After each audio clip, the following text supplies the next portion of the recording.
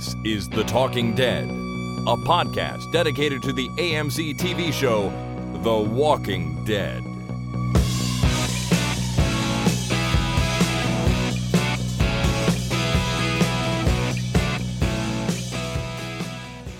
Hey everybody, my name is Chris.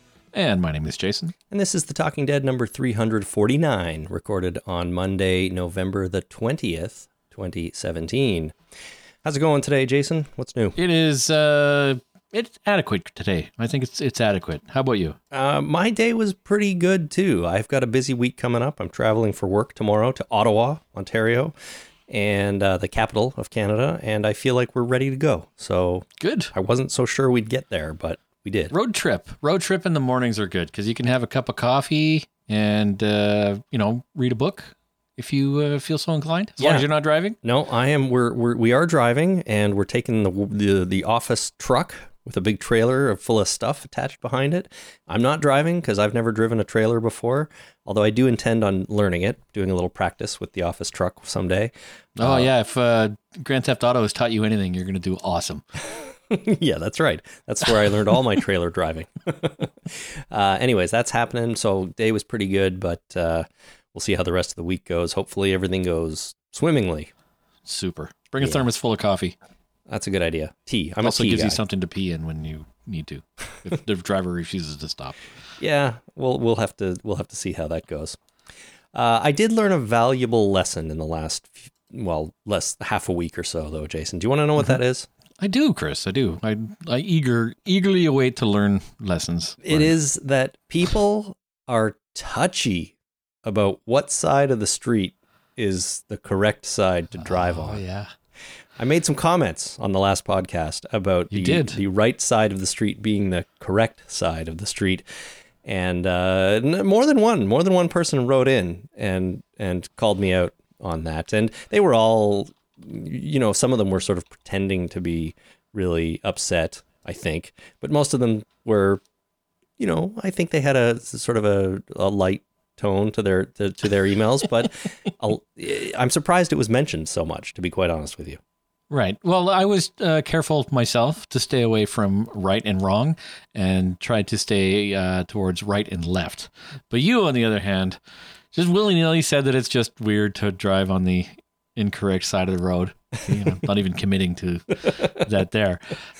So hopefully I didn't get too much flack, that all the flack was yours. No, it was all directed at me. And I'm happy to take it because, everyone knows the right side is the right side.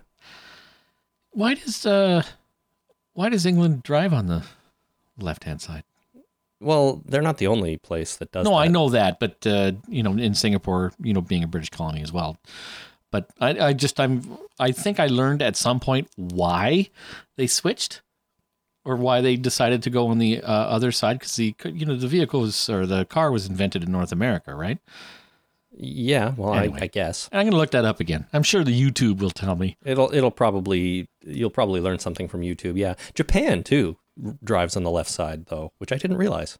Oh, I didn't know that. Yeah, so I was in Japan once. I've never been in Japan, but I was only in the airport, and it's only for like a half hour. So you didn't do any driving? No, I did barely. It was like middle of the night too. I didn't do anything other than sleep in a chair while the plane was being refreshed. Right. Okay. Well, refueled, I hope. Anyhow, sorry if I offended anyone, but you know me, I'm just a big jerk from Canada who likes to think we do everything the right way.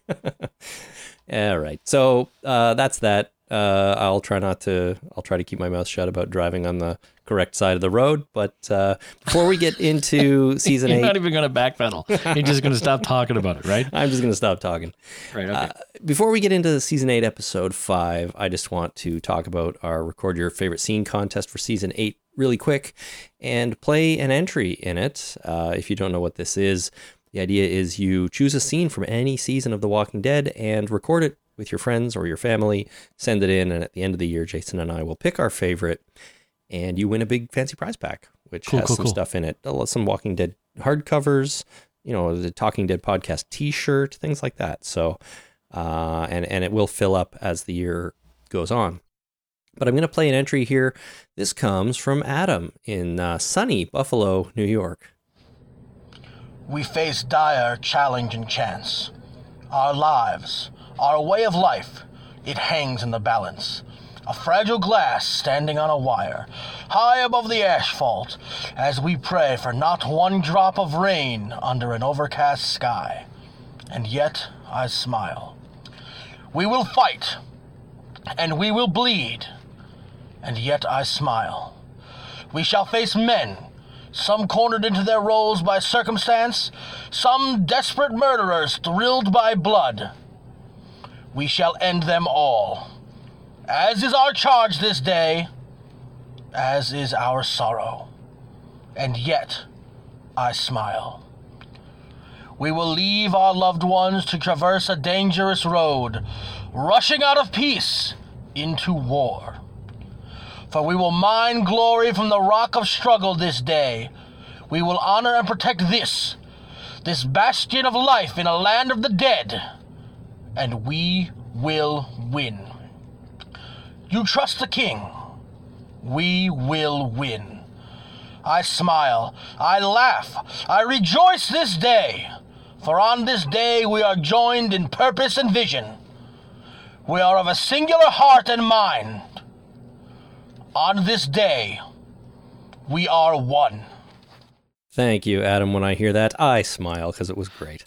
It was great. That was fun. King Ezekiel doing his "We Are One" speech. So very, very good.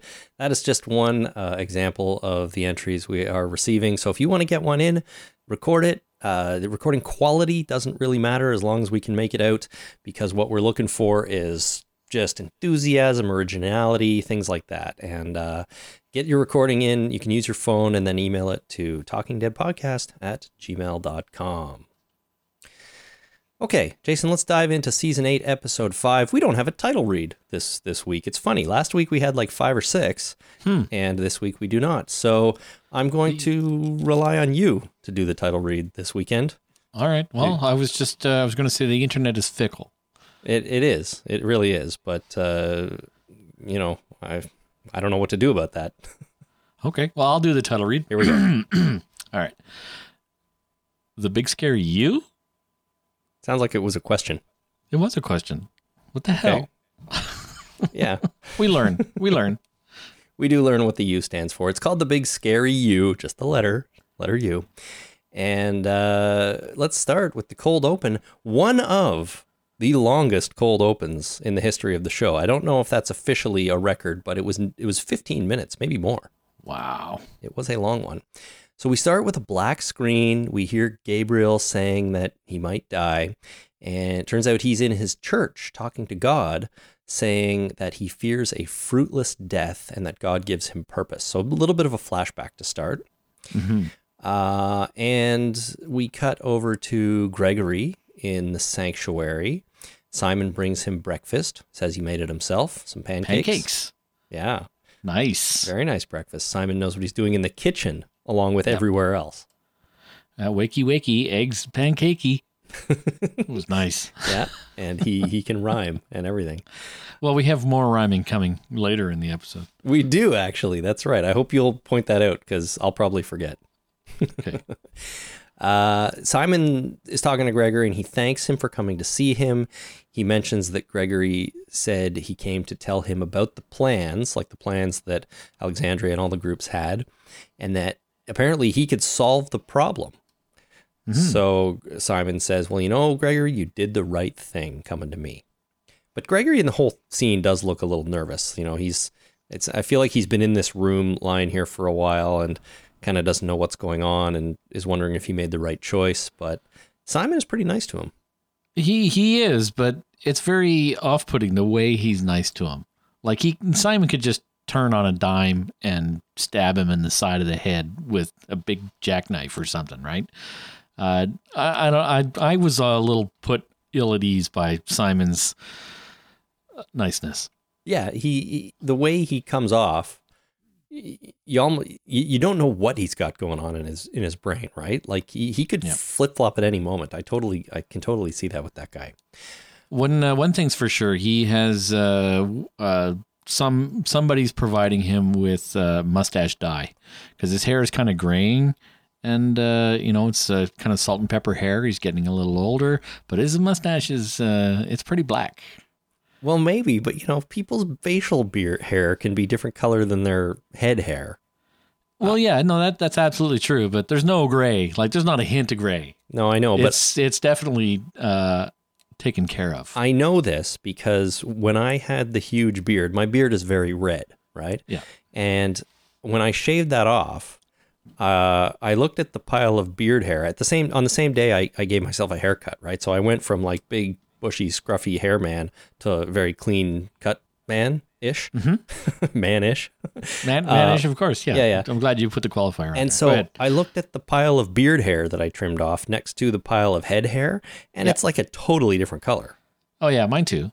Yeah. My facial hair it's on the gray side now. Yeah. But it was mainly on the red side, whereas my hair is on the brown side. Yes. But So yes, I have that as well. You have a very distinguished gray beard.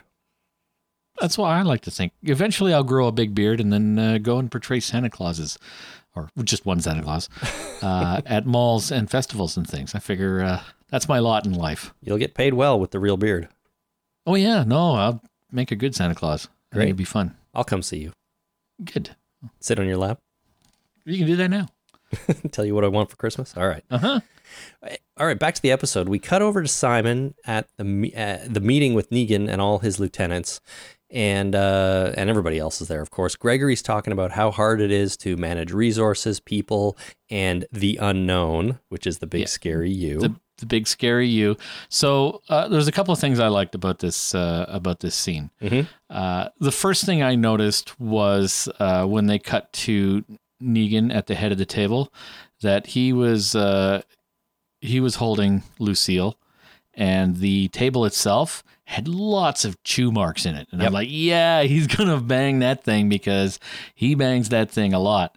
And the two guys at the end of the table, they had their hands on the table, which I thought was a mistake. Like, if they know anything, keep your hands away from the banging of the bat on the table. So I thought maybe somebody get their hand banged, but nobody got their hand banged. No, who was, you mean the guys right by Negan? Was it Gavin? Right by Negan, yeah. And Dwight? It was Dwight and Gavin, yeah. That's his but name, Gavin? They had their hands on the table. I'm like, keep your hands away from that chewed up table. Yeah. He's going to bang it because you know that has happened before. Yeah, I didn't notice the marks on the table until he banged it once or twice. And then I'm like, look at that. He's been hitting that table over and over again at every meeting they've had. I thought it was a nice touch of detail, Yeah. So. Yeah, it was a nice touch. And as soon as I noticed it right away. I'm like, oh yeah, that table is chewed. It's going to get banged. It's going to get hit. Yeah. So Gregory is saying how hard it is to do all these things. And he mentions not enjoying killing people, but Negan responds with that he likes killing people, at least the right people and for the right reasons. Yeah, that was a good line. Yeah. Now, Negan says things like killing one person to save many people is what they do, and it can be very effective. And at this point, Dwight gets up to go grab a smoke, he says, which is a little interesting. I don't know that I would stand up in front of Negan and walk out. Negan questions him about it. And Dwight says, I don't need to know the plan. Just tell me what to do, where to go, and I'll make it happen. Oh, man, I wish I could do that in a meeting. Like, this meeting is a complete waste of my time. Just get up and leave and say, just talk about it and let me know what to do. Yeah. And it'll get done. Tell me what the outcome is of this stupid conversation, and it'll get done. I don't need to sit here and listen to you guys debate it. Man, that'd be great. Being able to walk out of a meeting. That would be pretty cool. That would be cool. Someday. It's on my wish list. When you're the boss, you can get up and walk out. Yeah, maybe. We go back to Gregory, and he's talking about telling his people they have to join the Saviors. And Negan questions whether Gregory is still in charge, even, and accuses him of playing both sides. At which point, Gregory starts stumbling over his words, and Simon kind of jumps in for him and says, I believe you, Gregory. Now make Negan believe you. Yeah. Calm down. Yeah. Everything's fine. Don't lose your shit.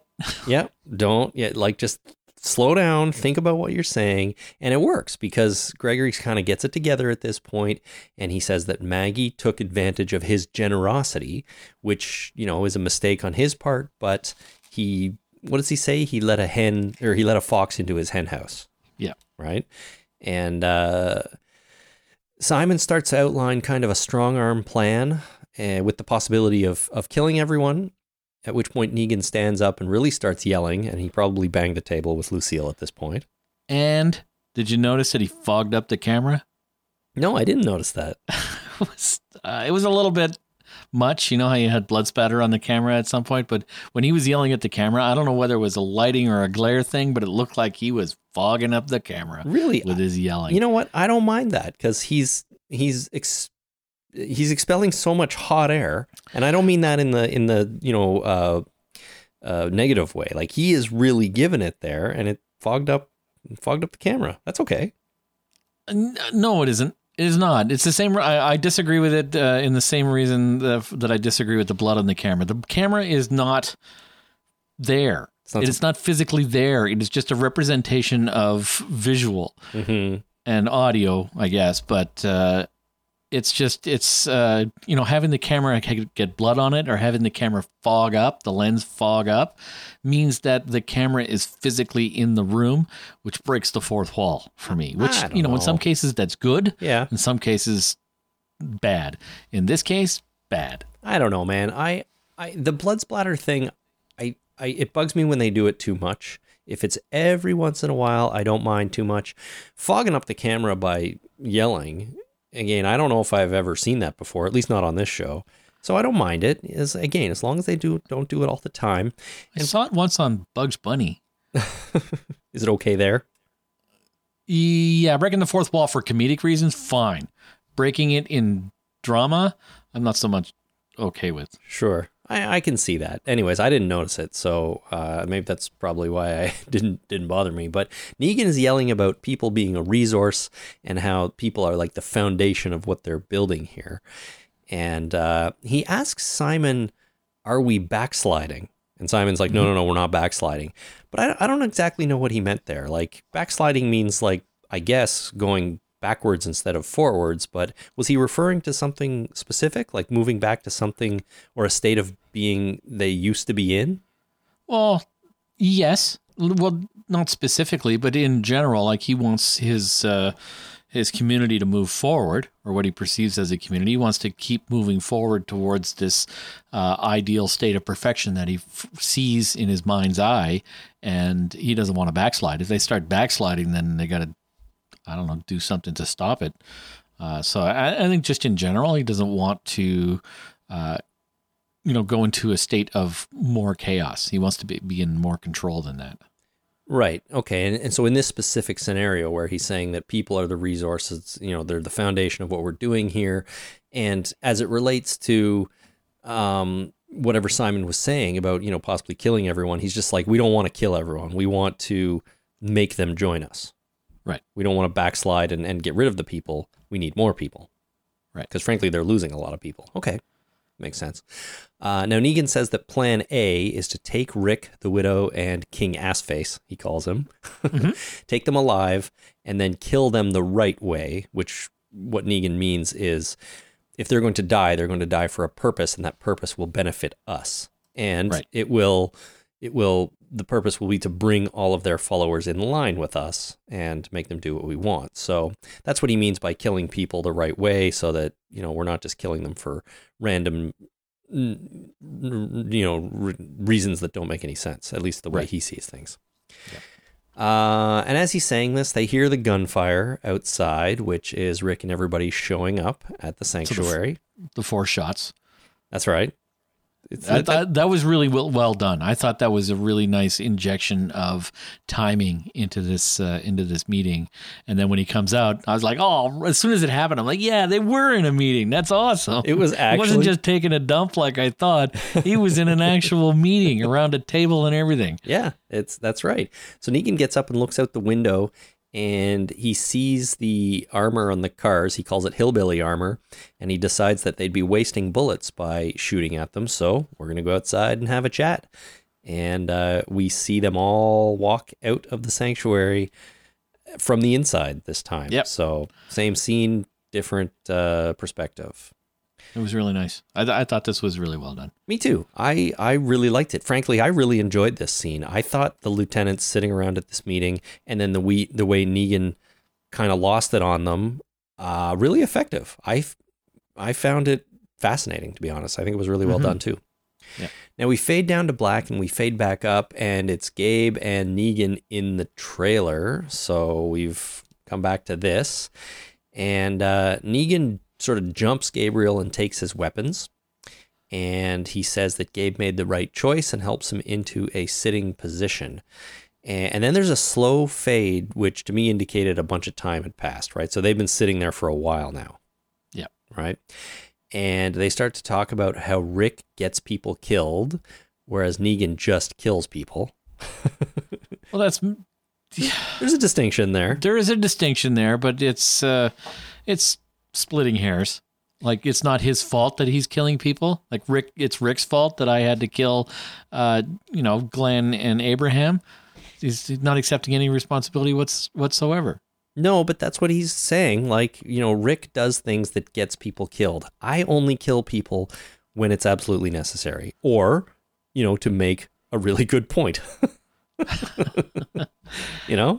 I see what you mean. Except from the last 4 episodes or so where, Rick is spending a lot of time directly killing people.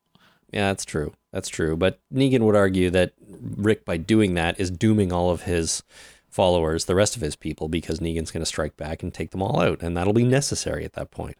And you could also argue that if Negan wasn't such a dickface, that Rick wouldn't have to kill all of those saviors, and therefore it's Negan's fault that these saviors are being killed. Absolutely. It's all a matter of perspective. And you just take it back farther one step, and you can blame everybody. You can split hairs all you want, but everybody's killing.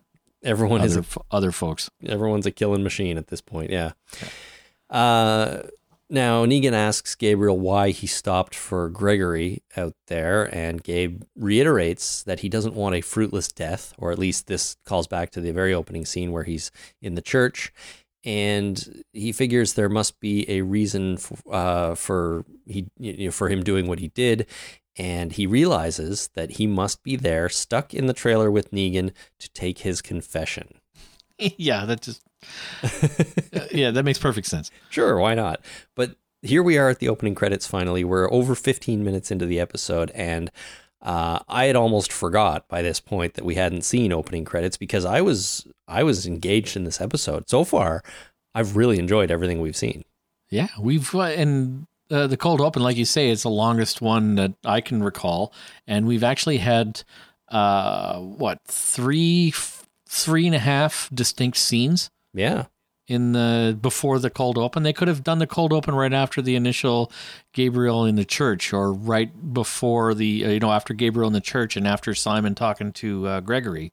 They could have done the cold open then and then gone right into the meeting. So I'm not sure exactly why the cold open is so long, but it's interesting. It felt right. I thought it felt right to me. Like, all this stuff is kind of related. We're introduced to what was going on right before the Alexandrians and everybody attacked, and we are introduced, we start to see what happens after the attack with the two of them in the trailer, right. And the scene with Simon and Gregory and the pancakes was just sort of part of the meeting, leading up to the meeting.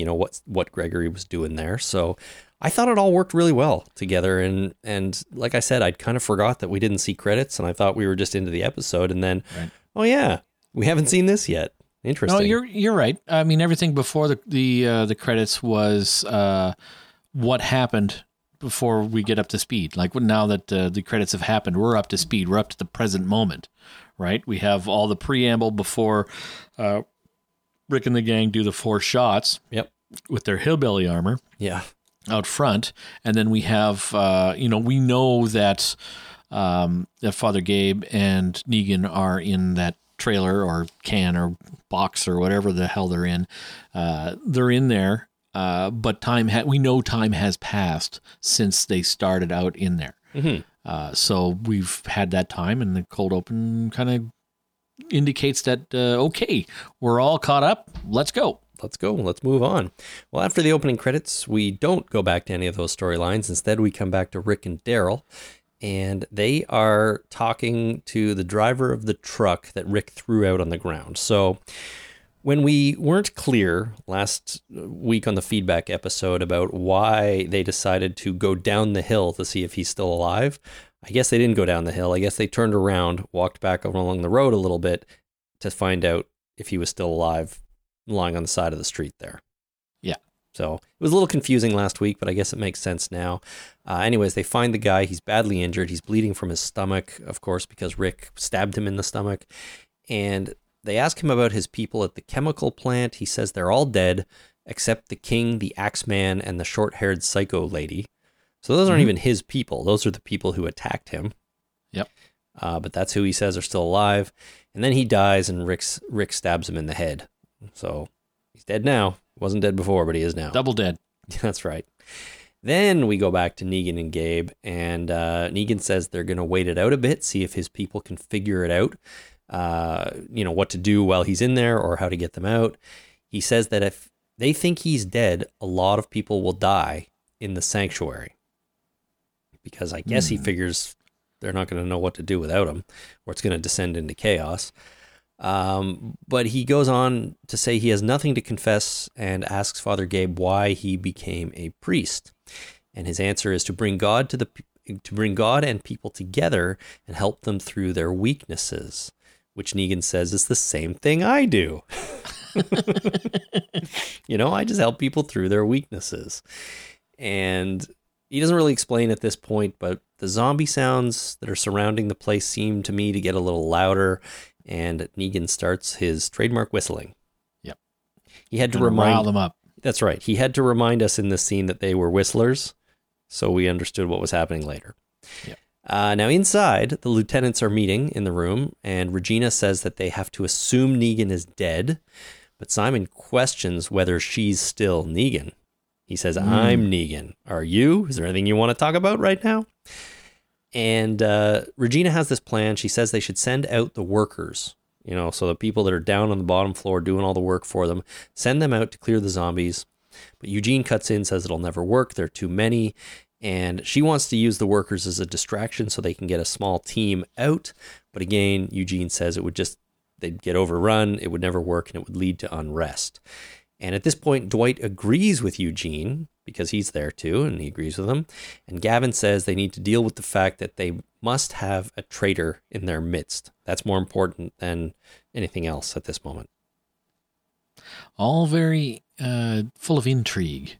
It is, yeah. There's a lot of intrigue going on here.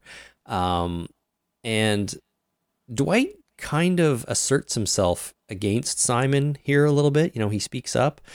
And Simon comes over to him menacingly, but then agrees and says they're going to find the traitor and kill him while staring at Eugene. Well, nobody trusts Eugene. Eugene's definitely come over from the other side, right? Well, he absolutely has. There's no doubting that. But I get it. I mean, if you're going to suspect someone's a traitor, why wouldn't you first suspect Eugene? He's the newest guy. He's been handed the keys to the kingdom by Negan, and he used to be on the other side. So yeah, he's suspect numero uno. After a commercial break, we get Eugene. He comes to see Dwight in his room, and he's come to thank Dwight for sticking up for him.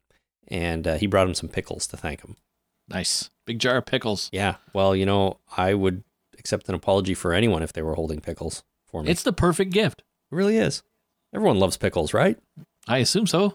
Why wouldn't they? Why wouldn't they? Now, Eugene sits down and touches one of Dwight's little figurines. I guess they're maybe chess pieces. And he gets some red paint on his finger because it's not dry. And before he leaves, Eugene says he gets why he's obviously the number one suspect. And again, he thanks Dwight for having his back. Right. The way he says it, having his six. That's right. It's behind you. That's right. 6 o'clock. There you go. Right. Father Gabe and Negan again. Gabe asks about Negan's past, and he says he used to help kids by showing them the way. Not just kids, he says, but everybody is weak. And Gabe accuses him of being weak, but Negan says he is, but not for the reason you think. Right? And he claims to also be very strong, and he says that everybody's a mix. Now, before we go on, I have to admit, I was really also enjoying these conversations between Father Gabe and Negan. I thought both actors did a great job, and they just felt kind of natural to me. But the thing I like the most is, I think in this episode we got more of a glimpse into Negan as a character, as a human being, than we have so far since he's been introduced. So I agree with you 100% that I was expecting to, I knew these scenes were coming, that it would just be Negan and Father Gabe in this, whatever this room is, surrounded by zombies. Now we're going to get a whole bunch of conversation between the two. And I was expecting it to be all kind of, it started off with, are you wearing your shitting pants? Because it's pants shitting time. And it's just like, oh, if that's the level of conversation we're going to have, this is going to be torturous. But it absolutely was not. And I was very happy that Negan didn't repeat those words. Yeah. Which I thought maybe would happen. So it didn't repeat, which is good. Maybe they saw that the internet didn't like that, and maybe they felt bad about putting it in. They're like, well, you know what? We should take this back to editing and just kind of tweak that a little bit. Yeah, nothing was as bad as that line, in my opinion, and all of it was a lot better. And the other thing is, though, the line, "Are you wearing your shitting pants?" doesn't even really relate to anything that happens after it. Right? No. He's kind of trying to say, you're stuck in here with me, or at least that's what I took away from it. You're stuck in here with me, so you better be scared. I know there's like a giant herd of zombies all around us. You got to be scared about that. But it doesn't relate to anything they talk about in this episode, and I think that was the right decision. Yeah. And as you said, they upped the level of dialogue a lot for these conversations. I really enjoyed it. I like this conversation. I do agree with you that we got to see Negan more as a human being, which I don't think we should have gotten. But that's just my opinion, that I didn't want to have any of Negan's backstory. I didn't want him to have a reason for doing any of this. I just wanted him to be that guy. Like the Joker. Man. We don't know the Joker's background ultimately. He just shows up and wreaks havoc. See, that's what I wanted Negan to be. I don't know. See, I like this a lot better. I think that I feel like I maybe don't necessarily quite understand why he's the way he is, but we can get to it at the end a little bit more. But I just like knowing more about the guy. And I've thought Negan is so comical leading up to this point. And we talked a couple weeks ago about, goofy Negan and goofy Ezekiel and why one works and one doesn't. But I feel like it worked so much better here, and I have a theory. Okay. Basically, I think Negan one-on-one with other characters works better than when he's standing in front of a group and he's swaggering around and doing his thing. Because when you think back, he was great in this scene, and I think my second favorite, or the last time I liked Negan in a scene or thought it was really effective, was when he was alone with Carl sitting there. Yep. And at that point, I feel like we got a little bit more insight into him as well, not just the character of Negan that this guy is playing. So it's one-on-one, but I also feel like it might be when he's sitting down, I can take it more seriously. Think about it. When he's standing up, he does that like hip forward thing and he's moving around and it doesn't work. But when he was sitting down in the meeting, that was the first time I found him, maybe since the original introduction at the end of season 6, but in the meeting with the lieutenants, I think that was the first time I really found him menacing. When he bangs Lucille on the table and gets up and starts yelling at them, I was like, holy shit, this guy is bad. He is serious, and I'm afraid of him at this moment. Yeah. Right? I agree with you. I think the dividing line is sitting down. It's when he's sitting down, I can take him seriously. When he's standing up, I have trouble. He spent a lot of the time sitting down in the trailer talking to Gabe. Now, they got up and walked around a little bit, but he was in such a confined space. I don't think he had room to do his shtick. So I think it comes to one-on-one conversations and sitting down versus standing up. Right. And so it works. Good work. So, so keep Negan sitting down, it'll be better. Anyways, to go on, we do learn a little bit more about him here. He says that when he took this place, it was a free-for-all. So talking about the sanctuary, he says the last guy wasn't in charge of shit, and Negan came in, and he doesn't allow people to be weak. He says he made them strong, and he makes the world strong. And then he says that he's going to make Gabriel his new project, going to make him strong. And Gabe still wants to know why Negan is weak, though, and what he means by, I'm weak, but not for the reasons you think. So he used the phrase special purpose. Is that what he said? That's what he said. We're going to find your special purpose. Okay. And I couldn't help but laugh and laugh because you've seen The Jerk, right? Steve Martin. Oh, yeah. Bernadette Peters. When he got together with Bernadette Peters, she said, my dad always wanted me to find a man with a special purpose. And Steve Martin goes, special purpose? I have a special purpose. My mom told me I have a special purpose, and I have... He's talking about his penis. Right. So that's what I think of every time anybody ever uses the phrase special purpose. So they used it, and I thought it was hilarious. And it was funny, yeah. I didn't pick up on that, but... Jerk's like my favorite movie of all time. Go watch The Jerk. Everybody take some time. Go watch The Jerk. The full version of, not the TV version. They cut out all the good stuff in the TV version. Yeah, it is a good movie. I like it. I put it on every once in a while. I put on Airplane last week. One night we needed something to put on. Oh my God, that movie's funny too, dude. I really, really enjoy that movie. Good old Airplane. What do you make of this? Oh, you can make a brooch or a hat or a pterodactyl. It's such a good movie. So good. And you know who's in it? Mike Ehrmantraut from Breaking Bad. Oh, yeah. He's got a little part in there, whose real name I can't remember. Anyways, Gabe wants to know why Negan is weak. He says they'll probably be dead soon, so he might as well confess what makes him weak. And he starts giving him suggestions, like maybe the slaves, all the workers that you have, or, I'm going to call them slaves. Or maybe his wives, all the wives he has. But Negan has an answer for everything, saying they're not slaves and, all the wives made their choice and so on. You can coerce choices that aren't actually choices, of course, and convince yourself that they're, they made their choices. Like, I don't know if they actually had a choice. No, of course. But what I'm trying to say is Negan has an answer for everything. He's like, I'm not weak, or I don't need to confess because I have slaves or many wives. That's not what makes me weak. But as he's talking, Gabe is walking up behind him, and when he gets close enough, he grabs the gun from his belt. Yep. And actually takes a shot, but Negan spins around too fast and knocks the gun off. And so Gabe misses, of course, and he runs into the other room, which I think is a bedroom, and closes the door. So he tried to take a shot against Negan, but failed. Okay, so what is this structure that they're in? I think it's like a trailer, like an RV, but like... Is it made out of RV materials? Because if it's made out of RV materials, we saw what happens to RVs when zombies try and get in them. They just break apart, right? Well, which RV are you referring to? I'm referring to the RV in Fear the Walking Dead, when they made that barrier of RVs. Right. They had enough zombies, they just pushed them over and broke them apart. Yeah, so we have a herd of zombies. Yes, we do. We have lots. Okay. We have an RV. Yes. RVs are made out of the cheapest, thinnest material that they can get away with that still can, technically called a structure. According to the show, I guess. Yeah. Well, no, just in general, they're not the strongest materials. Okay. Made out of the strongest materials. Yeah. They're technically a structure, but they're not going to hold up to any kind of destructive force, right? Like a tornado, for example. Well, no, probably Tornadoes hate trailers. Sure.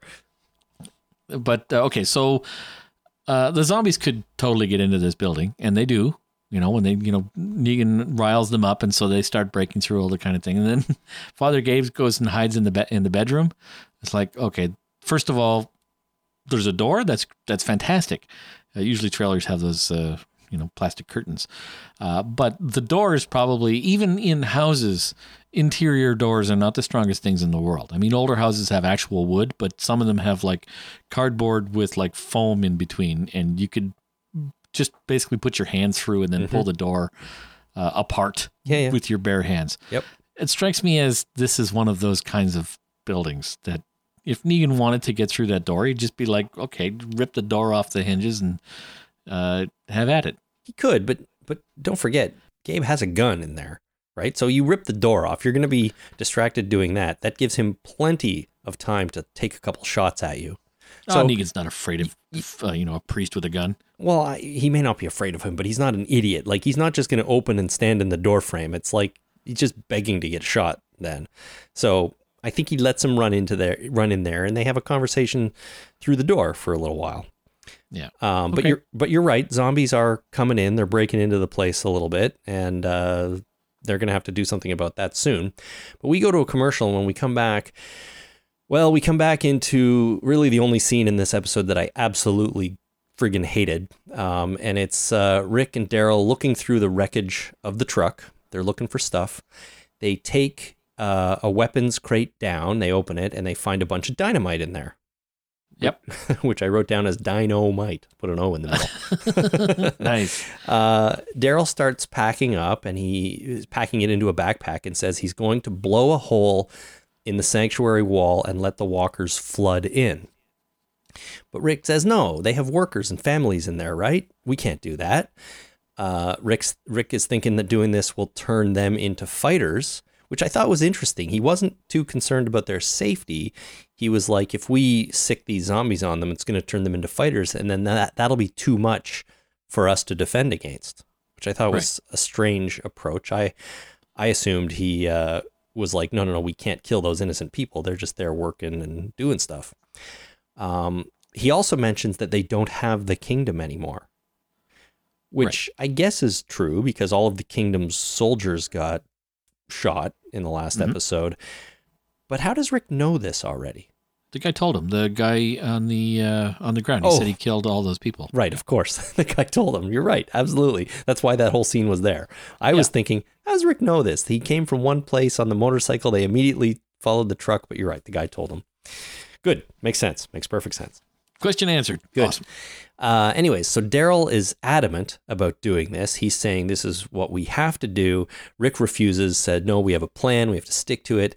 And they end up having a fist fight about it. Yeah. So it descends into a fight.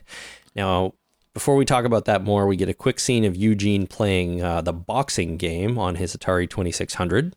And the power goes out. Or was shut off, goes out. We don't know at this point. We immediately go back to Rick and Daryl. They're fighting. Rick takes the backpack, throws the backpack away full of dynamite towards the truck, and Daryl gets him in a chokehold. The truck lights on fire behind them, and they realize this, so they get up, run away as it explodes, and then they sit there kind of goofily looking at the fire. So we need to talk about Rick and Daryl coming to blows. If you will recall, I wasn't a huge fan of Morgan and Jesus having a fight a few episodes ago. I do recall. But this scene, to me, makes the Morgan and Jesus fight seem completely plausible and okay compared to what these two idiots were doing. Okay, why? Why does that make it that okay? I'm not saying that that's okay, but explain. Show your work. What I'm saying is I don't buy for one fraction of a second that Rick and Daryl would physically fight over this.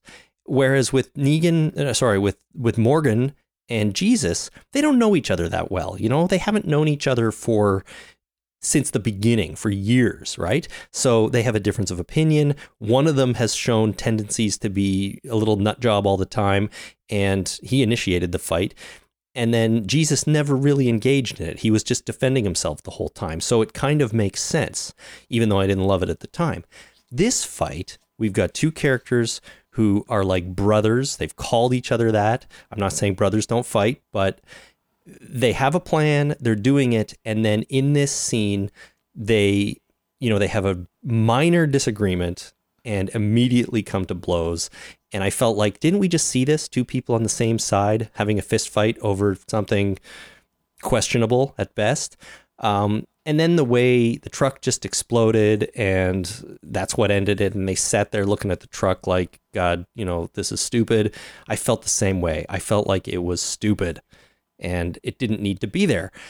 And then on top of all that, this means that all the guns and the weapons that were in that truck just exploded, and they lost everything that they've spent the last 4 episodes trying to get, right? So what was the point of all of that? And then it comes down to these two friggin' morons who have just completed their mission and got the guns they wanted, having a fight, blowing up the truck, and wasting it all. Well, it was ultimately a waste of time, but I think that it was motivation, which was important for moving the plot forward. That's stupid. I mean, there's got to be better ways to Well, you do don't this. have to win all the time, right? I mean, having the winning the big guns and the dynamite and the C4 that was in there, and the 50 caliber penis gun that I assume is still on the back of the truck. Mm-hmm. Having all of that would be a huge unfair advantage on their side. So we had to get rid of it somehow. That is the dumbest thing ever. Like, we spent 4 episodes trying to get these weapons. This is the whole point of what they were doing. And then they get them, and these two guys have a fist fight and ruin the whole thing in 20 seconds. It wasn't their fault. No, when we first were walking down the hill, seeing the truck, there was diesel or gasoline leaking out of the tank. I saw that too. I assume it was diesel. Yeah. Right. So in throwing dynamite does not start a fire. No. Dynamite does not start fires. It's concussion, right? It blows shit up, but it does not start fires. So throwing the bag of dynamite would not start a fire. I know. The fire started by itself, but then the dynamite exploded because it was there near the fire, is what I took away from it. There was also, lots of wooden crates full of ammunition, right? Sure. So that shit explodes. You've never had a handful of ammunition and sitting around a campfire and threw it into the fire? No. Have you ever done that? I'm not an idiot. Okay. So, yeah, exactly. So when you do that, I mean, it's not going to go off like a regular shot. Like when you put the casing into the chamber and you hit the firing pin, the metal of the barrel, the beginning of the barrel, holds the round together so that the explosion only goes in one direction. Whereas if you throw a round in a fire and the gunpowder cooks off, it's going to cook off in all directions. The shot is not going to come out the same kind of speed as if you'd fired it from a gun, but you're going to get an explosion. You're going to get burning powder flying all over the place and shrapnel and all this stuff. So the fact that they're near that stuff is stupid. Like, they should have run for cover because that's a dangerous situation. Yep. The dynamite wouldn't necessarily have caused that explosion. It could have been the ammunition in those crates. Yeah, I know. It could have been other things. It could have been the gas tank exploding, right? Although I've heard that blowing up a gas tank is a lot harder in real life than it seems in movies, but... And if it was... Most likely this truck was diesel, and diesel doesn't burn like that. You need pressure and fire for diesel to burn. Right. So, well, I don't know what caused that fire, and I don't know what caused that explosion. Is essentially what I'm saying. Okay, it's not necessarily the dynamite because it couldn't have caused the fire, but it could have caused the explosion once the fire started for some reason. Right. Well, fair enough. I mean, I don't know exactly what caused the explosion and the fire and so on, but I didn't like the fight. I didn't like what this scene sort of did for either of them. It almost ended on a comedic way, with the looks on their faces sitting at the end there after watching it blow up. It's like they should have been more, at the very least, more concerned with what just happened. Like, they just, all the 50 cal guns that they were trying to get, and they successfully did, they just lost. Like, all the kingdom people just died for no reason, because these two idiots punched each other for a minute and lost everything that they were working for. So, well, boys will be boys. Yeah, idiots will be idiots, I think. So, and then just to take it all back to the beginning, I don't believe that these two characters would come to blows so easily.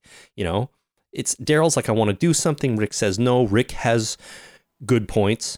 And frankly, Daryl has good points. He's like, you know what? We can really strike a death blow against them with this stuff. I get it. There are innocent people in there, but they would have talked about it a little more. There's no immediate danger to them at that moment.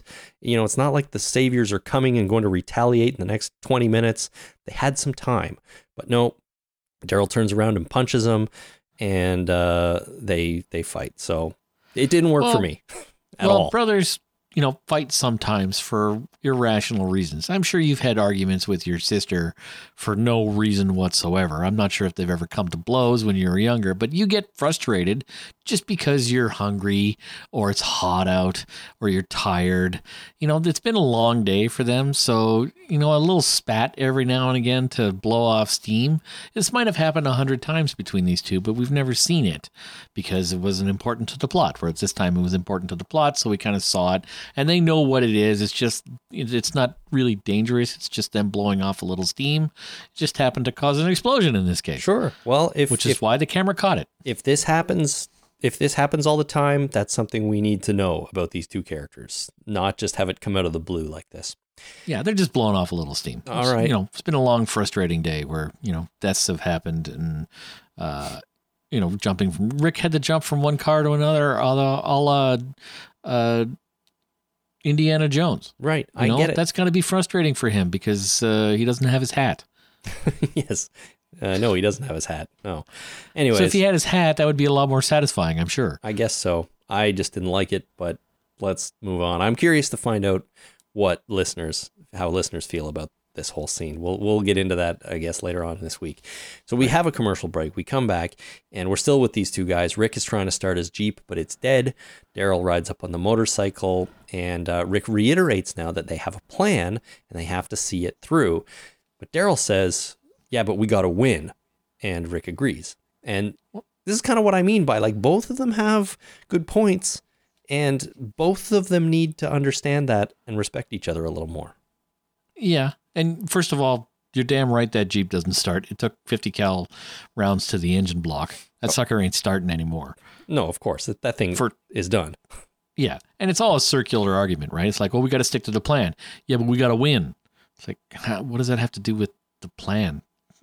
Yeah, we got to win, of course. But we got to stick with the plan. Yeah, but we got to win. Right. But Daryl's saying we got to change the plan, and we could move the winning up a little bit if we do this. Yeah, well, he should use his words then. He should probably, yeah. But anyways, Rick says the chokehold's illegal, asshole, and Daryl agrees because he had him in a chokehold. And Rick says that he's walking to do the last play, I think is what he says, because he doesn't have a Jeep anymore. Daryl asks, are you sure about doing it? Rick says yes, and they walk and then drive off in opposite directions. So they're not going to have any more fistfights in the immediate future because they've gone their own ways. No, but Daryl might turn around and run him over. Oh, he might. Back to Negan and Gabe. Negan is talking through the door to Gabriel about making it back inside the sanctuary. He pulls a walker in through the door and says that they can play dead ones across the courtyard, I think is what he says. And Gabe tells the story of locking his congregation out of the church and says how he works every day to make up for that and be of service and have a purpose. So he again asks Negan to confess and offers him a pardon and full absolution. So at this point, Negan tells him about his first wife, his only real wife, as he calls her. He says before the zombie apocalypse, he lied, he screwed around on her, but she was sick and she died after the zombie apocalypse happened. And he says he couldn't put her down, and that's why he is weak. Right. He loved her too much. Right, exactly. So Gabe considers this, I guess, a true confession and an admission of Negan's weakness. So he comes out, he opens the door, says that he's forgiven, hands him his gun, and Negan punches him in the face. Yeah. Which I must admit I found a little bit comical because he just opens the door and says, you're forgiven, wham, right in the nose. Yeah, the sound effect was also kind of comical. Yeah, there was a little bit of cartoony punch noise there. Then did you notice, you don't watch it with subtitles on, eh? I do sometimes, but I don't every week. I did not in this case. Subtitles said punch. Really? Yeah. They didn't say blam or whammo. No, it's like, really, did we need a subtitle? It's like it was in brackets, so it wasn't actually text, or something somebody said. Yeah, but punch. I thought that the visual was pretty apparent, but apparently, no, we need.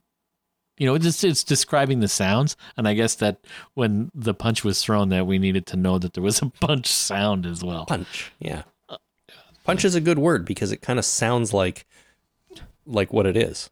Yeah, onomatopoeia it's called. Yeah, exactly. Like Slam, bang, plop, pow, plop. zip, plop, Very good. Punch.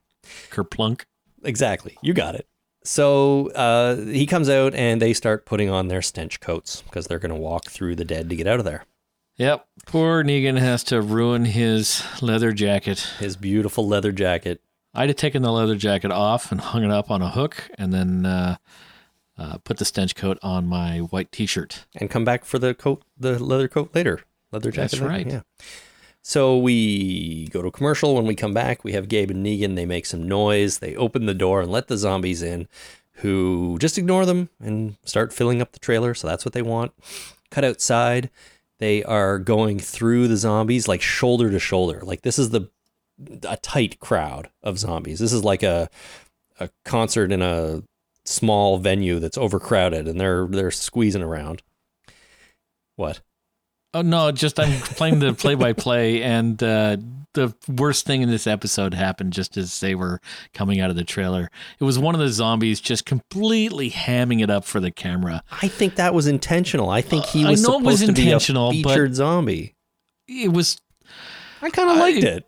No, it was so bad. It was so bad. It reminded me, remember when we used to do the zombie walk in Toronto every year? We'd film, the zombies all congregating and then walking down the street. Yep. Good times. They all hammed it up for the camera, right? They wanted to be the feature zombie, and they came up to the camera and roared and like, oh my God, it's a camera. I got to do something for the camera. It just reminded me of that. It was just... I can't stay silent. It was so it so took me out of the moment that it was horrible. I mean, it was bad. I admit he kind of looks right at the camera. Maybe if he hadn't looked, does he look at it? My memory he does. is It's totally hamming it up for the camera. Yeah. I'm surprised this made it into the episode. I don't know, man. I wish he hadn't looked at the camera, but in a way I sort of liked it. I thought it was a good looking zombie, so feature him. Well, obviously, or he wouldn't have gotten close to the camera. But yeah, it's just hamming it up so much. It was so blatant and so obvious, and it made me feel awkward and took me out of it. It was author intrusion. It was just it's even interjecting into our podcast here. It's becoming a featured moment of when it shouldn't be. Yeah, it was so awful. It was the worst thing in this whole episode. By leaps and bounds. The Daryl Rick stuff was the worst thing by leaps and bounds. Anyways, they're moving through. It's very tight. Ignore the feature zombie. Gabe trips, falls down, and the zombies kind of start attacking him, but they end up fighting their way to some stairs. So Negan is hitting people with the bat. Gabe is shooting people, or I should say shooting zombies. And, they're covered in the gore, so maybe they're protected a little bit, but they're not acting like zombies. They are fighting their way through, basically. And they get to some stairs going up to, I guess, a door in the wall. And it seems like some zombies fall down onto them. Yep. But we don't really see what happens. Instead, we cut into the meeting room. The lieutenants are there. They're sitting around the table. And Gavin is saying that they were due for a delivery, but nothing has come up the roads. He says the outposts must have gotten hit. And then Laura... I think her name is Laura. She busts into the room and says that the workers are coming up the stairs. Oh my God, the people are rebelling. Yeah, they're not supposed to come up off the ground floor. So everyone goes into the hall, and Simon addresses the big crowd and says that you guys are supposed to stay on the ground floor. What are you doing up here? And they say that it's too hot and they need power and water, and they're not being treated well. And they argue about things and then question whether Negan is dead.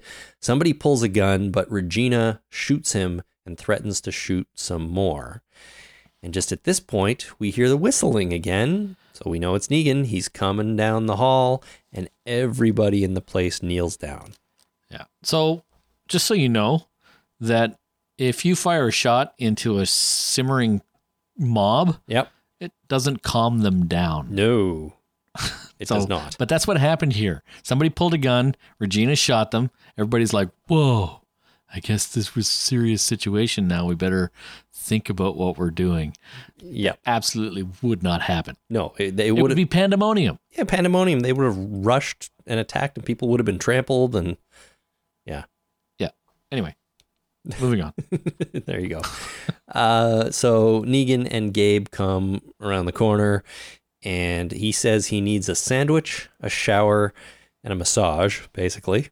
Maybe all at the same time. Yeah. Because who doesn't want to eat a sandwich in the shower while you're getting a massage? Not so sure. No, it's too many. I don't like to mix food with other things. Right. Showers, for example. Yeah. Or massages, really. Or massage. Yeah, I'm not a big, mixing pleasures. No, because both of those things are good, but not together. Yeah. Well, he says, after that, he says he's got to talk to his right-hand man about how all this happened. Did he mean Simon? I think he means Simon, right? His right-hand man? He might have been talking about the masseuse. His right-hand masseuse. I don't know. And somebody... Or maybe he was talking about Father Gabe, because he's got to find his special purpose. Oh, he does. He's got to look for it. This is going all kinds of weird. It is. Anyway, someone in the crowd says, "Thank you, Negan. Thank God for you." And Negan asks a couple of his guys to gently take Father Gabe, to number 2. I guess that's a room somewhere, like a cell. Yeah, that's where it's like the bathroom. Yeah, okay. I think it's a cell. We go to commercial, and when we come back, they are around the meeting table again. Negan's all cleaned up now. He's had his shower, I guess his sandwich and his massage, and he's wearing another white t-shirt, very clean. And Regina throws a bag on the table and says the good news is they figured out where that asshole's gun came from. Right. And she means the guy in the hallway, right? Yeah. Yeah, okay. But the bad news is they're ours, and it was stolen from the armory. So bad news. Now they're talking about how to find out who did it, and Eugene notices the same red paint on the bag as he got on his finger by touching Dwight's chess figure earlier this episode. A clue. Yes. And Dwight and him share a glance. So explain this to me. So does Eugene understand that Dwight is the double agent here? And yes. And how does that work because of the paint on the bag and the paint on the figure? Because if the paint was wet and the paint transfers, there's paint on the bag. So who has paint like that? Dwight has paint like that. So the bag had stolen guns, and it had paint from Dwight, and therefore Dwight was involved in stealing the guns. Okay. Yes. Yeah, and so he looks over at Dwight, and Dwight has noticed the paint on the bag, and has noticed that Eugene was very, stealthily looking at the red mark on his thumb because he doesn't wash his hands very often, and so he's looking rather guilty. Mm-hmm. So now they're in cahoots. Yes, they are. Well, they know. I don't want Eugene to go. I don't want him to backslide to being a double agent. I wanted him, fully committed to being Negan. You wanted him to die as Negan. Yeah. Yeah. Which I don't think is going to happen anymore. Now they're going to be in cahoots, and they're going to launch a rescue plan for Father Gabriel and Dr. 2.0 that we'll talk about later. Mm-hmm. And yeah, so I'm a little disappointed in the way this is going. Okay, I can see that. I kind of am with you. I wanted to see Eugene stick to his guns here. You know what I mean? Yeah, and I do. But it doesn't really seem like that is going to happen. Before we get back to them, we go to Rick. He's walking through the forest on his way to the scavengers, and he sees a helicopter fly overhead, and he looks confused. Well, he would be, because he was looking away from what we saw at mid-season last year when we saw the helipad at the scavengers compound. Mm-hmm. So they're actually flying friggin' helicopters. Well, why would they have a completely cleaned off helipad? I guess so, but I don't know. If I was Rick, I'd be confused too, because Jesus, that's a helicopter.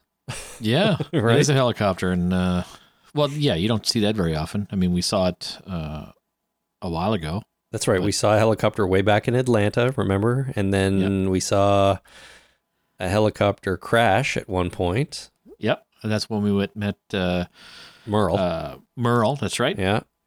Has there been another helicopter? Oh, there was in Fear the Walking Dead. Well, that's true. There was an airplane and stuff like that. Yeah, but that was early on in the apocalypse. Yeah. Okay. Well, we go back to the lieutenants. They're leaving the meeting, and Negan tells Eugene that if he solves the zombie problem outside, he'll make him very, very happy. Mm-hmm. He also says that if he tries his best but doesn't figure it out, but Negan knows he tries his best, he'll kill him quickly so he doesn't have to suffer when he sees what's going to happen when they run out of food and all the things they need in the sanctuary. He's a nice leader. Yeah, that's right. Either way, he's saying, "I got your back." Yeah, I got your six. Yeah. Everybody does. Yeah. Back with Rick, we see a scavenger up on the wall. He sees Rick approaching and he blows a whistle, I guess, to alert his buddies. Yeah. And then the last scene in the episode, Eugene goes to see Father Gabe with a pillow. He knocks on the door and he says he's there to welcome him to the sanctuary and stuff like that. He doesn't get any response from the other side of the door. So Eugene unlocks it. He goes in and he finds Gabe sweaty and very sick looking. Mm-hmm. And Father Gabe says the reason he's here is to get Dr. Carson, Maggie's doctor, out and back to her. And he kind of passes out, mumbling a little bit, and we're done. The end. Yep. Dr. Carson 2.0. That's right. So Father Gabe, is he bit? Is he sick, having a fever? Is he about to die? Well, I don't know if he's bit, but he's obviously got some kind of food poisoning. Maybe he ate too many entrails of zombies. Well, when they were putting the stench coat on, Negan does make a comment about, he explains what it all is, in graphic detail. And then he says people get sick from this. Right. So did Father Gabe get bit, though, during the scuffle getting back to the sanctuary? And if so, he's not long for the show, I would think. Or is he just sick? Like, is he just have a fever and is ill and will get better? It's hard to say. Yeah. All we know at this point is that he has a fever and he's sick, and that's a dangerous situation to be in the zombie apocalypse. It is, because that's a good way to get stabbed in the head by a friend. Yes, it is. Even if you don't, even if you just get sick, even if you're not bit, you might not recover because you don't have medical attention and so on. But was he? And I also think he was kind of just hallucinating when he was saying, we got to get Carson back to Maggie, because that's not what they came there to do. He doesn't know anything. He's just like, oh, I'm delirious, and that's what I think I'm here to do. It could be. Or, it could be, plot points being added for some reason that they didn't think of earlier. Well, I don't know. I mean, he certainly didn't stay behind to execute this plan, right? No. He got left there and he got stuck and so on. So I don't know. I think he's just delirious and coming up with crazy things. But I'm also curious to find out whether he is going to survive. I really, really don't know at this point. I hope we don't have to wait too long to find out. But this was a good episode for Father Gabe. And if he does die, I won't be too surprised, to be honest with you. Well, if he does die, I'll be surprised that he didn't die in this episode. Because this was a hero episode for him, right? Yeah, it was a little bit, yeah. So maybe they're just they're ramping him up to die. How many episodes we got left in this half of the season? 6, 7, and 8. 3. So 3. So yeah, he'll be dead by the end of the year. Yeah, I think you might be right. I think Father Gabe might be on his way out. But I just don't know. I don't know if he's bit. I think they want us to believe he was bit in that fight, but I don't know. I think he might just be sick. Maybe he's just been thrown down in a dirty, moldy room and it's getting the better of him. Yeah, I've been, licking asphalt for a week and a half. You're going to get sick. Yeah, that's what's going to happen. All right, man. So here's the funny thing about this episode, Jason. I must admit, I was kind of dreading it a little bit because, like you were saying earlier, I thought we were going to get way too much of Negan being Negan in these one-on-one conversations with Father Gabe. But I am happy to report that I think it turned out really, really solid. And this is maybe, I really liked the first episode of season 8, but this episode is definitely my second favorite, or maybe even better than the season premiere. I was really surprised by this episode, how much I liked it. I liked it too. I thought it was a really solid episode, except for a couple of glaring things like zombies hamming it up for the camera. But overall, a good effort. I think that the, solid acting by everybody involved. Mm-hmm. So yeah, I much enjoyed this episode. Yeah, you know what? I think it doesn't quite... Nothing in the premiere annoyed me as much as the Daryl and Rick fight in this one, so that whole scene knocks this down a peg for me, but everything else I thought was really, really good. And Negan, boy, as long as he's sitting down, he's totally scary. Yeah. And I'm glad. I'm really happy about that. All right, well, that's the episode. If you have some thoughts on it, send us your questions and thoughts, and we'll get to a lot of that on our feedback episode later in the week. But first, we're going to take a quick break, talk about our November charity push, and when we come back, read your holy crap moments. So stay with us.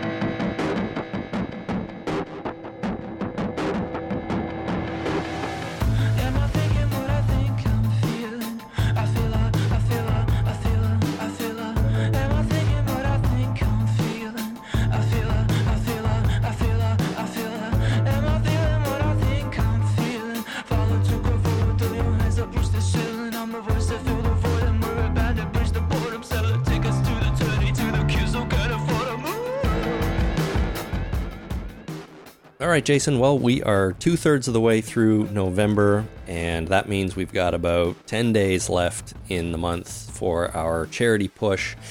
And I'm hoping we're going to make a big strides to raising that dollar amount before the end of the month so we can donate a big pile of money to the Canadian Cancer Society.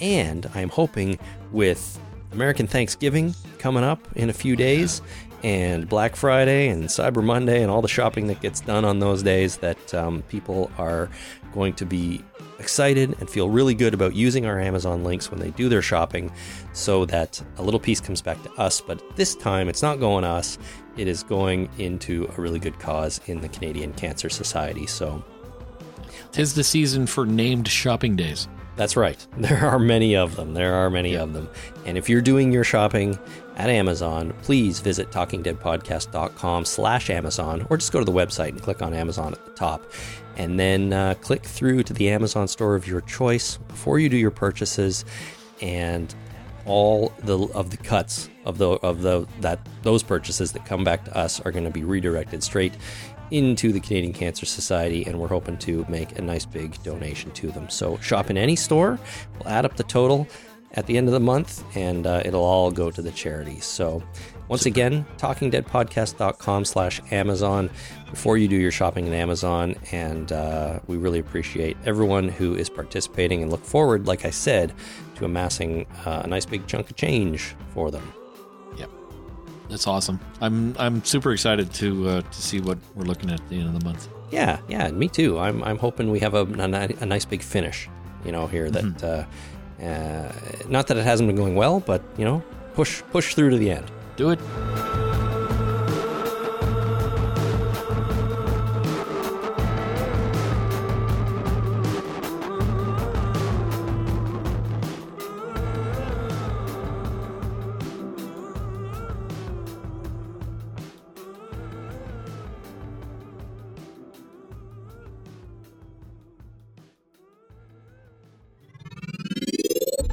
Holy crap. Did you see that?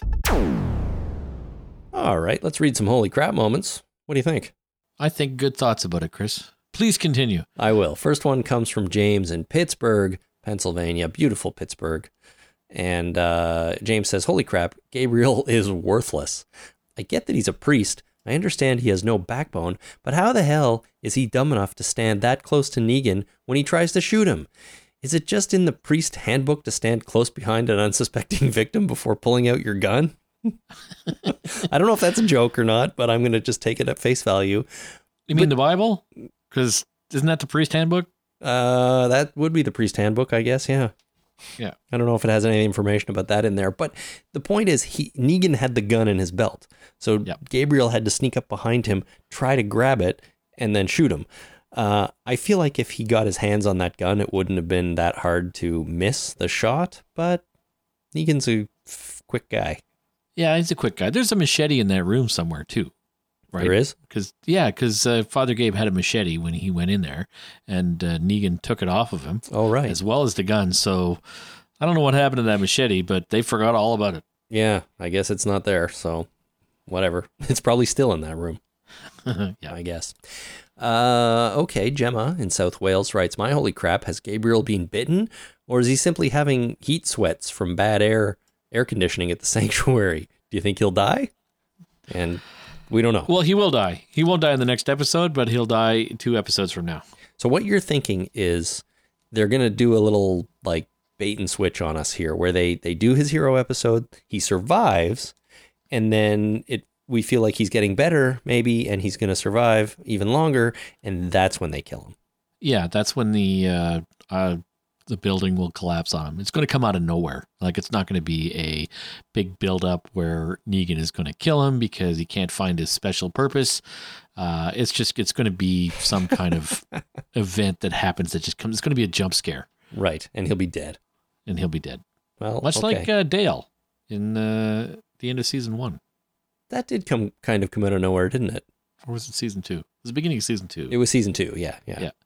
Carl it was a bit of a jump scare. It was awesome. But remember, Carl was experimenting with the zombies. He didn't kill a zombie, and then that's the one that got Dale. Yep, that'll teach him. It will. Always kill the zombies. Yeah, that'll teach Dale, that's for sure. Yeah, that's right. So Adam in Texas writes, did you see that filler fight? Rick and Daryl needed to fight just long enough to fill about 4 to 5 minutes of the show, then explosion, and it's back to the plan. Yeah. Except that the explosion invalidated the whole plan, in my opinion, and it's what I didn't like. Well, I don't know if the plan involved having to get the guns. It's just, I think that was a nice to have target of opportunity kind of thing. No, I think the whole plan was to get those guns. It was to, number 1, bring the zombies to the sanctuary. Number 2, attack the outposts, kill a bunch of guys, and collect the heavy weapons. And then they did. And then these two butt munches started punching each other and blew up all the heavy weapons. Well, you got to have a plan B, right? Yeah, I guess so. Maybe the plan B is going to be Daryl now going to explode the wall, except the dynamite's gone, so... That's like the guy from the A-Team always says. I love it when plan B comes together. Is that what he used to say? No, he said, I love it when a plan comes together. Oh, okay. You got to make adjustments because not everything goes according to plan. It's funnier the other way. A-Team. Yeah. I love it when plan B comes together. All right, Anna in Wales writes, this is totally obvious, but holy crap, a helicopter. Yep. Yeah, exactly. I told you. You did. You were talking about that helipad like quite a bit. And Here we go. Now it's actually a thing. Sean on the internet writes, along the same lines, holy crap, helicopter. I really hope they do this one right. Last time it was just such a throwaway plot element. I'm hoping it's a new faction that is key to the peace future Rick is enjoying. Nope, but close. Nope. It's going to be it's going to be a scavenger helicopter, and Rick's probably going to blow it up somehow by doing something stupid. Yeah, and they have a bunch of dump trucks, too. That's got to come into play somehow. Garbage trucks and dump trucks. Trucks, not dump trucks. Garbage trucks. A whole bunch of garbage trucks. They're going to be troop transports, I'm telling you. They probably will be. Seemed like that's what they were already used for a little bit. Well, yeah, absolutely. So. That's what Hellboy uses. He gets around in garbage trucks, yeah. Yeah, good times. Noop J on the internet writes, holy crap, the kingdom is gone? What did that mean? Just that their faction is eliminated and their soldiers cannot be counted as an asset? Or did I miss something and the kingdom was hurt worse than that? That's just the soldiers. Yeah. Yeah, I think it's the just the people soldiers. are all still there hanging around. They are. Most of them seem to have lost family members. But yeah, I think it's just the soldiers. But that's important. I mean, they are at war, and they no longer have any of the kingdom's soldiers who, to be honest, were some of the most prepared and capable, like, fighting people they had. So that's a pretty big loss. Yeah. You know, when you come face to face with a 50 cal, you can plan all you want, but oh shit. That's a pretty heavy weapon. Yeah. Laprelle in New Orleans, Louisiana writes, "Holy crap, the Saviors would fall apart without Negan. When they thought he was dead, they were literally minutes away from total anarchy. But I thought it was interesting, Negan talking to Father Gabe, telling him this very thing as an example of humanity being hopeless. I think in reality, he just knows he has his people so badly brainwashed that the revolt would happen without him." Or maybe he's a micromanager and just makes every decision, and therefore when the decisions need to be made, nobody knows how to do it. Right. Simon seemed to be pretty capable, but even he wasn't sort of, in the scene with Negan. Like, even Simon wasn't entirely sort of up to speed, almost, it felt like, right? Negan has this vision of things, and he had to stand up and yell at everyone to remind them what they're trying to do here. So you could be right. Negan could be making every basic decision for these guys, other than, go run your outposts and make sure you're collecting stuff. That's right. Just keep it going. But what do you think? I mean, do you think that it would totally fall apart that quickly if Negan was actually dead? Power vacuum, yeah, it would happen. Yeah. I think that there would be a lot of infighting like there was. I don't think that, if somebody shot Negan, say Rick, if he ever gets an opportunity to shoot Negan again, and takes it, that there'd be a bit of a power vacuum, and I think there'd be like all kinds of infighting rather than immediately lashing out, because this collective would get around their table with nobody at the head and go, okay, what do we do now?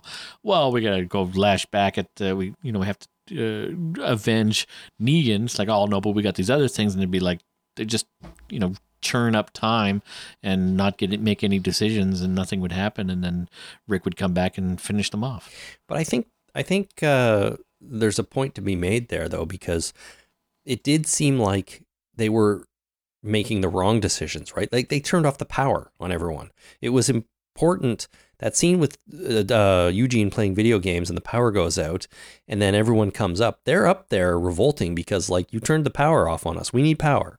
We need water. We need these things. If we're going to work for you, the deal is you provide for us. Yeah. And the first thing they do is turn off the power. Now, I understand they were trying to conserve their resources because they were surrounded by zombies and no new stuff was coming in. But where's their power coming from? I mean, probably gas-burning generators. So I guess they would be quickly running out of gas. But if they were smart, they'd have some solar. Anyways, what I'm trying to say is the first thing they did was turn off the power and piss off all the people, which seems like the wrong decision. If you're going to get people to, if you're going to do that to people, you got to get community buy-in before you actually, turn off their power. You have a meeting and say, okay, look, we got a situation. We have to, we have to tighten our belts. We have to buckle down and we have to suffer through this. First thing we have to do is conserve power, water, and food. Mm-hmm. So we're going to go on half rations. We're going to do this, blah, blah, blah. And you get community buy-in before you actually just flip the switch. And then when they revolt, you go, well, we got to, tighten our belts. So, no, that's bad leadership. That's, you got to get buy-in before you do that kind of shit. Right. So none of these people knew to do that. None of them thought, let's at least tell the people what we're doing. Keep them complacent for a little while, right? That's all they need to do. Yeah. Instead, they just flick the switch and everything goes out, and no wonder the people are revolting. Yes. So anyways, my whole point is I think that none of them are capable of running the place like Negan was, so it would fall apart pretty quickly if he was actually dead. And then any of these other, Gavin or Simon or Dwight or anyone had to step in and try to run the place, because it doesn't seem like they were capable of doing it with any. Yeah, there'd be factions. There'd be all kinds of factions and infighting until somebody established power. It's typical when you have an organization that's tightly controlled from the top, that's rigid like this, and they get taken out. There's a power vacuum. Right.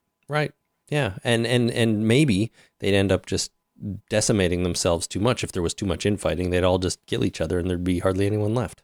Yeah, which would work. That's why a good military organization is able to deal with this kind of thing, where you teach your job to the person below you, and in the rank structure, and you learn the job of the person above you. Uh-huh. That way, if there's a situation where that person isn't there anymore, somebody can take up the slack without, missing a beat. That's right. I should adopt that policy at work. You should. Learn to do my boss's job. You should learn to do your boss. You should dress for the job you want, not for the job you have. Oh, I don't even dress for the job I have most of the time. Neither, You work at home. If you put on pants, it's a lucky day. I remember I went to a job interview one time where I wore shorts, and that was on purpose, because if I couldn't wear shorts at the job, I didn't want that job. Fair enough, man. You dress for the job you want, and it wasn't that one. I got the job. Oh. Hated it, but I got the job. All right. Well, there you go. Let's move on. Mike in London writes, "Holy crap. Did you see that terrible episode of The Walking Dead? The whole thing was one long, boring board meeting. It was just like being at work, listening to people droning on and on. Not so much The Walking Dead as The Talking Dead." See what I did there? Oh, yeah. Oh, I sure do. The only moment of interest in this whole hour-long episode was a 2-second shot of a helicopter. Everything else was garbage.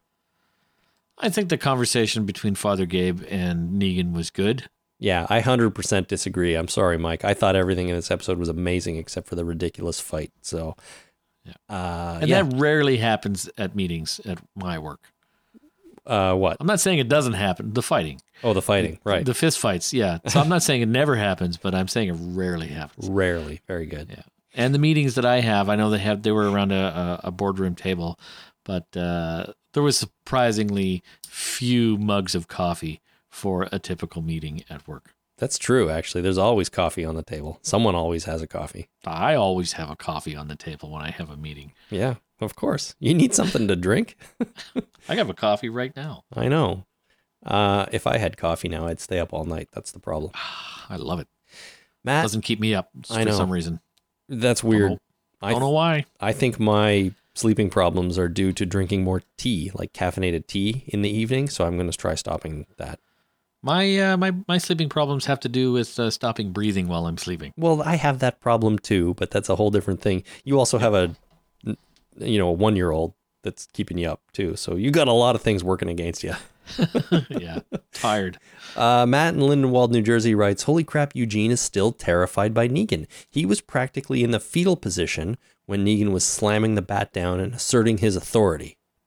Yeah. And it's true. He is scared shitless of the guy. But I'm pretty sure it's called the fecal position, though, isn't it? Nope, fetal.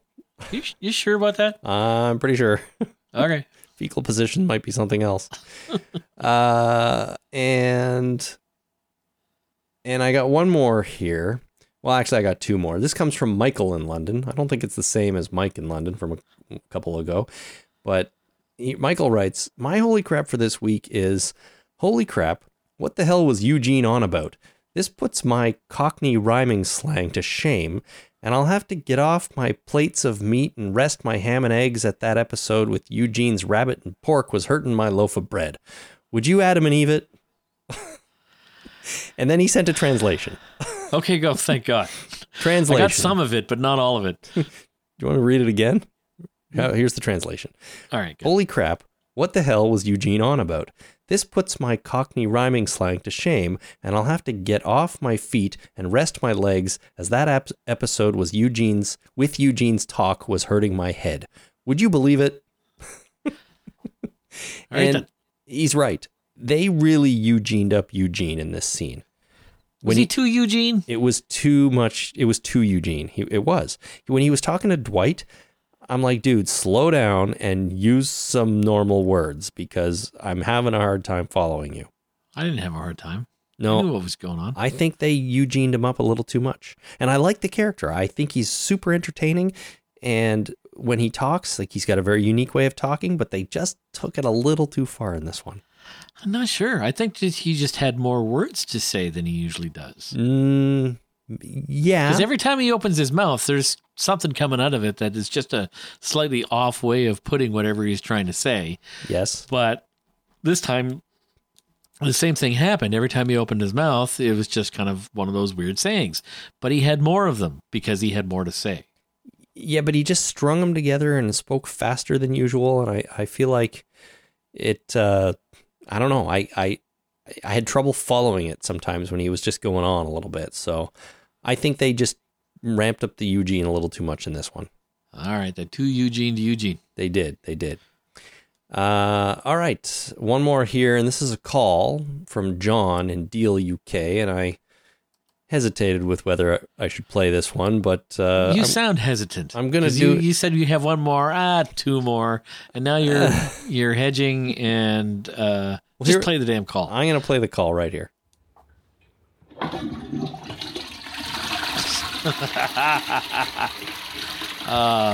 Good times.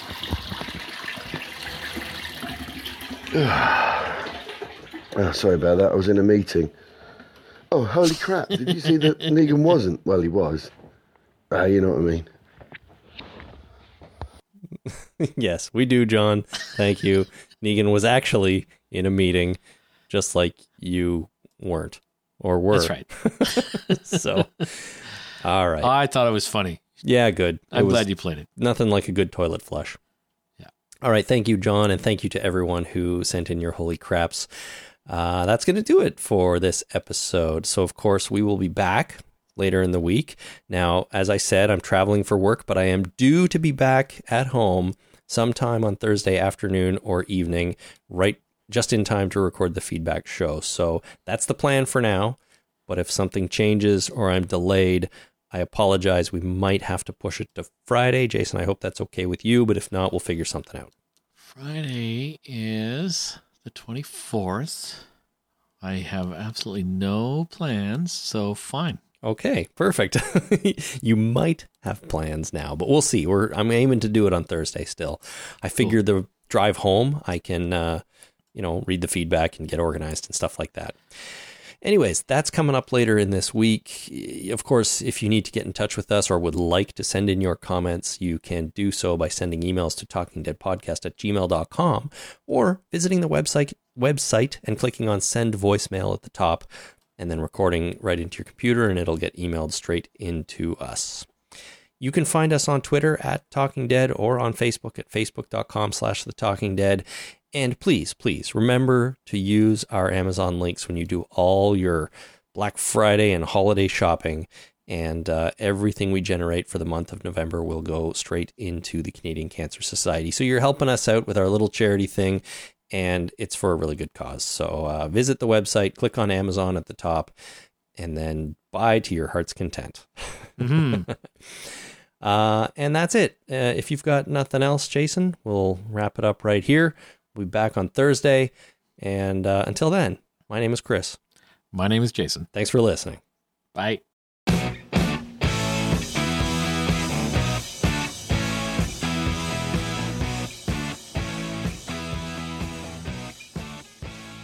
Okay, I got one more thing. I got one more call, Jason, from Mark on the internet. I forgot about this. Mark. Okay, good. Yeah.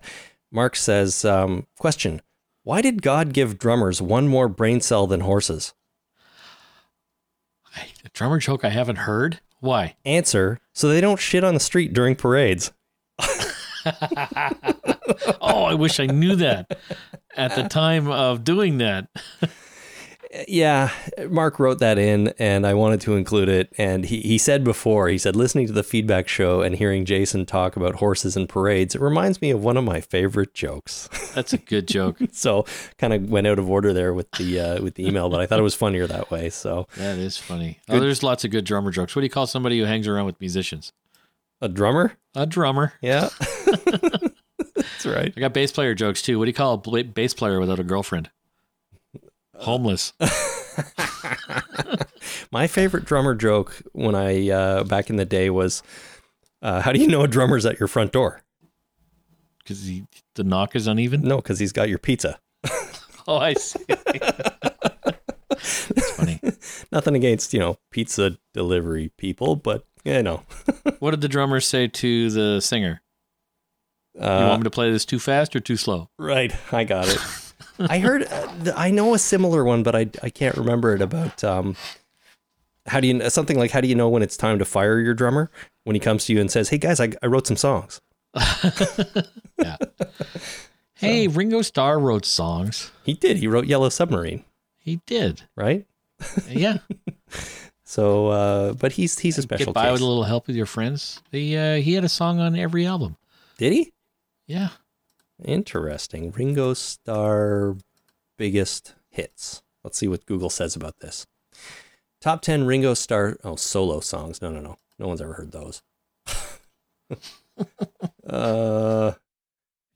Ringo. He wrote Octopus's Garden on Abbey Road. Mm-hmm. You could probably guess that. Not a lot else from Beatles albums here. Anyways, Yellow Submarine. It's a good song. It is a good song.